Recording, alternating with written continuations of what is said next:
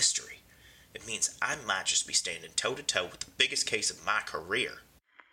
This is a collect call from Pauline Deetsky, blushing bride who's allergic to milk. Do you accept the charges? Polly, call me from home. When is a shoe not just a shoe?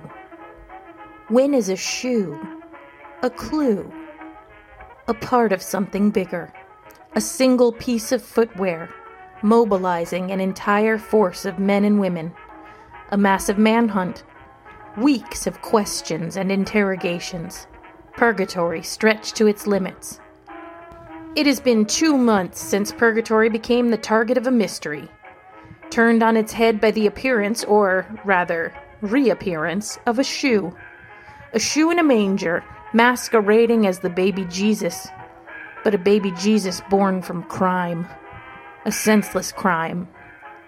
Well, at the very least, a senseless, crime-adjacent incident.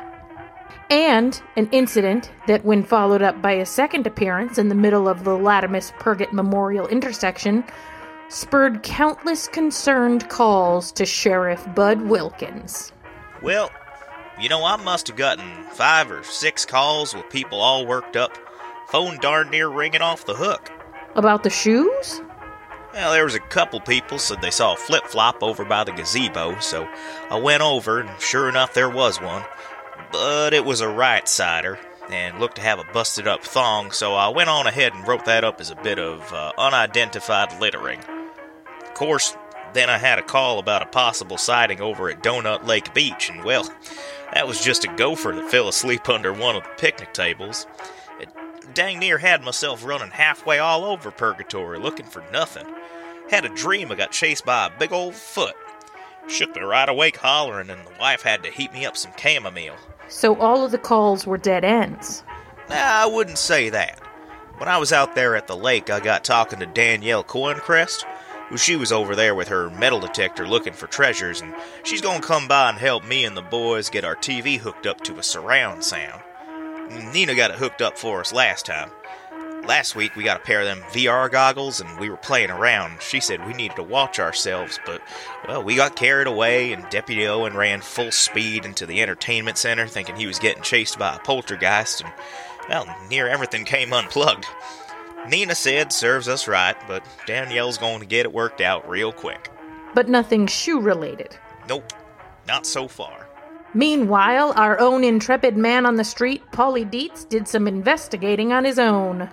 Hey there, everyone. I'm on the street in front of Steve's Shoes, investigating the shocking disappearance and deeply troubling reappearance of footwear. And what better person to get into the mind of a shoe than a man who sells shoes? I've got a disguise and I'm going in. Morning. I'm just browsing. Sure thing. Hey, where would a guy go around here to get a shoe? Well, I guess it depends what kind of shoes you're looking for. If you don't see what you like, you know I can order it in. I didn't say shoes, I said shoe. Oh. Is it a replacement, or...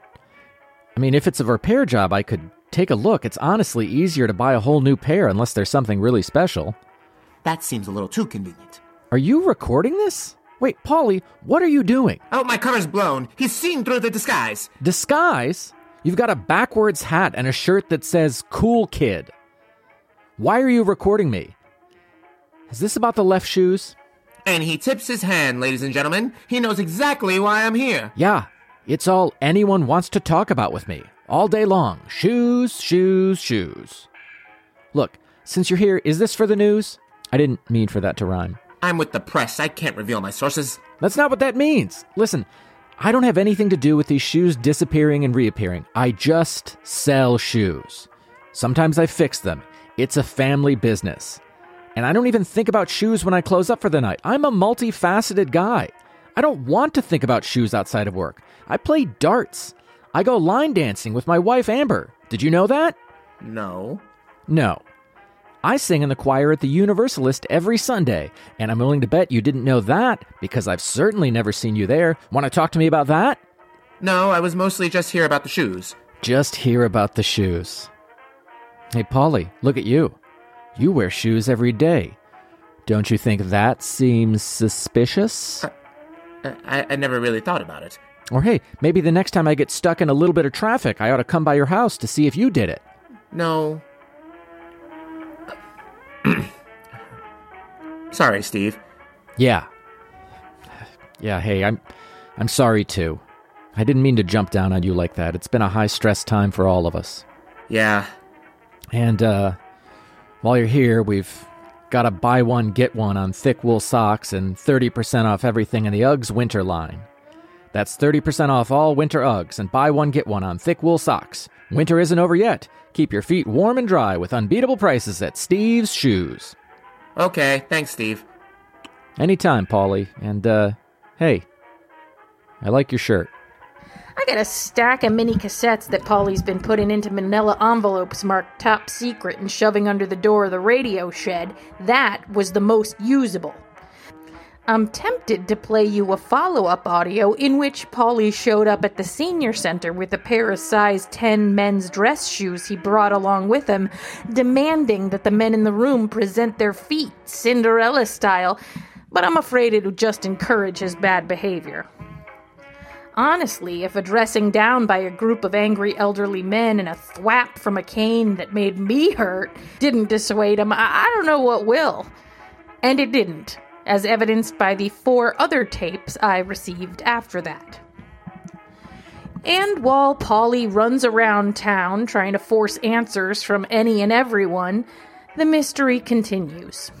Initially planning to simply play my interview with Bud from yesterday, I headed into Biscuits this morning and walked straight into another development. Well, I don't know if you heard, but the boys are in a fit this morning. Here's your coffee, darling. I heard Bud talking, and I guess they got a call from Duncan this morning about a running shoe right in the middle of a gazebo. Reggie went over thinking it was just another junk call, but sure enough, it matches one of them shoes that went missing back at the swap. And that makes 3. And 3's a pattern. Yeah, morning, Pastor Kate. I'll be right with you. Anyways, like I said, the boys are real worked up. Bud says they're just playing with them now, taking it real personal. I mean, I feel real bad, but at the same time, it's just a bunch of shoes. Right?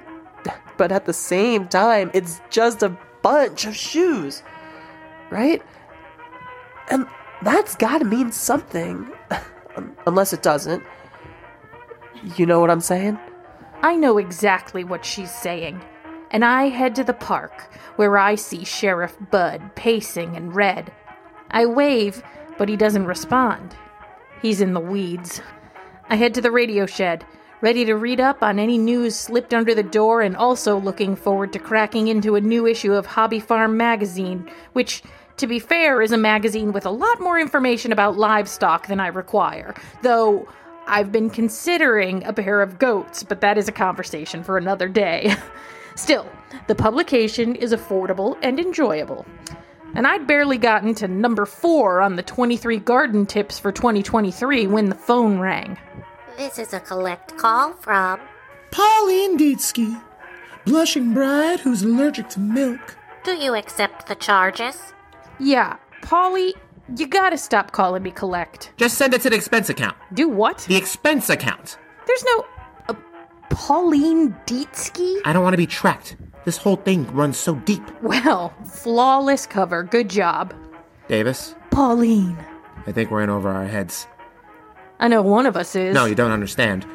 This whole thing has gotten so much bigger. I'm scared. The gazebo shoe, I heard. No, not the gazebo. That was hours ago. Keep up, Davis. You're so 2000 and late. They found another one? Yes, they found another shoe. Where was it this time? It was over on Abram Street. Ooh, oh, Bud must be delighted. Did Jennifer draw blood? No, Davis. Jennifer is gone. This episode was written and recorded by Aaron Olson and edited by Stephen Dion. Polly Dietz was played by Michael Coyne. Sheriff Bud Wilkins was played by Christopher Iannucci. Steve was played by Brad Rohr. Dana was played by Ray Tang.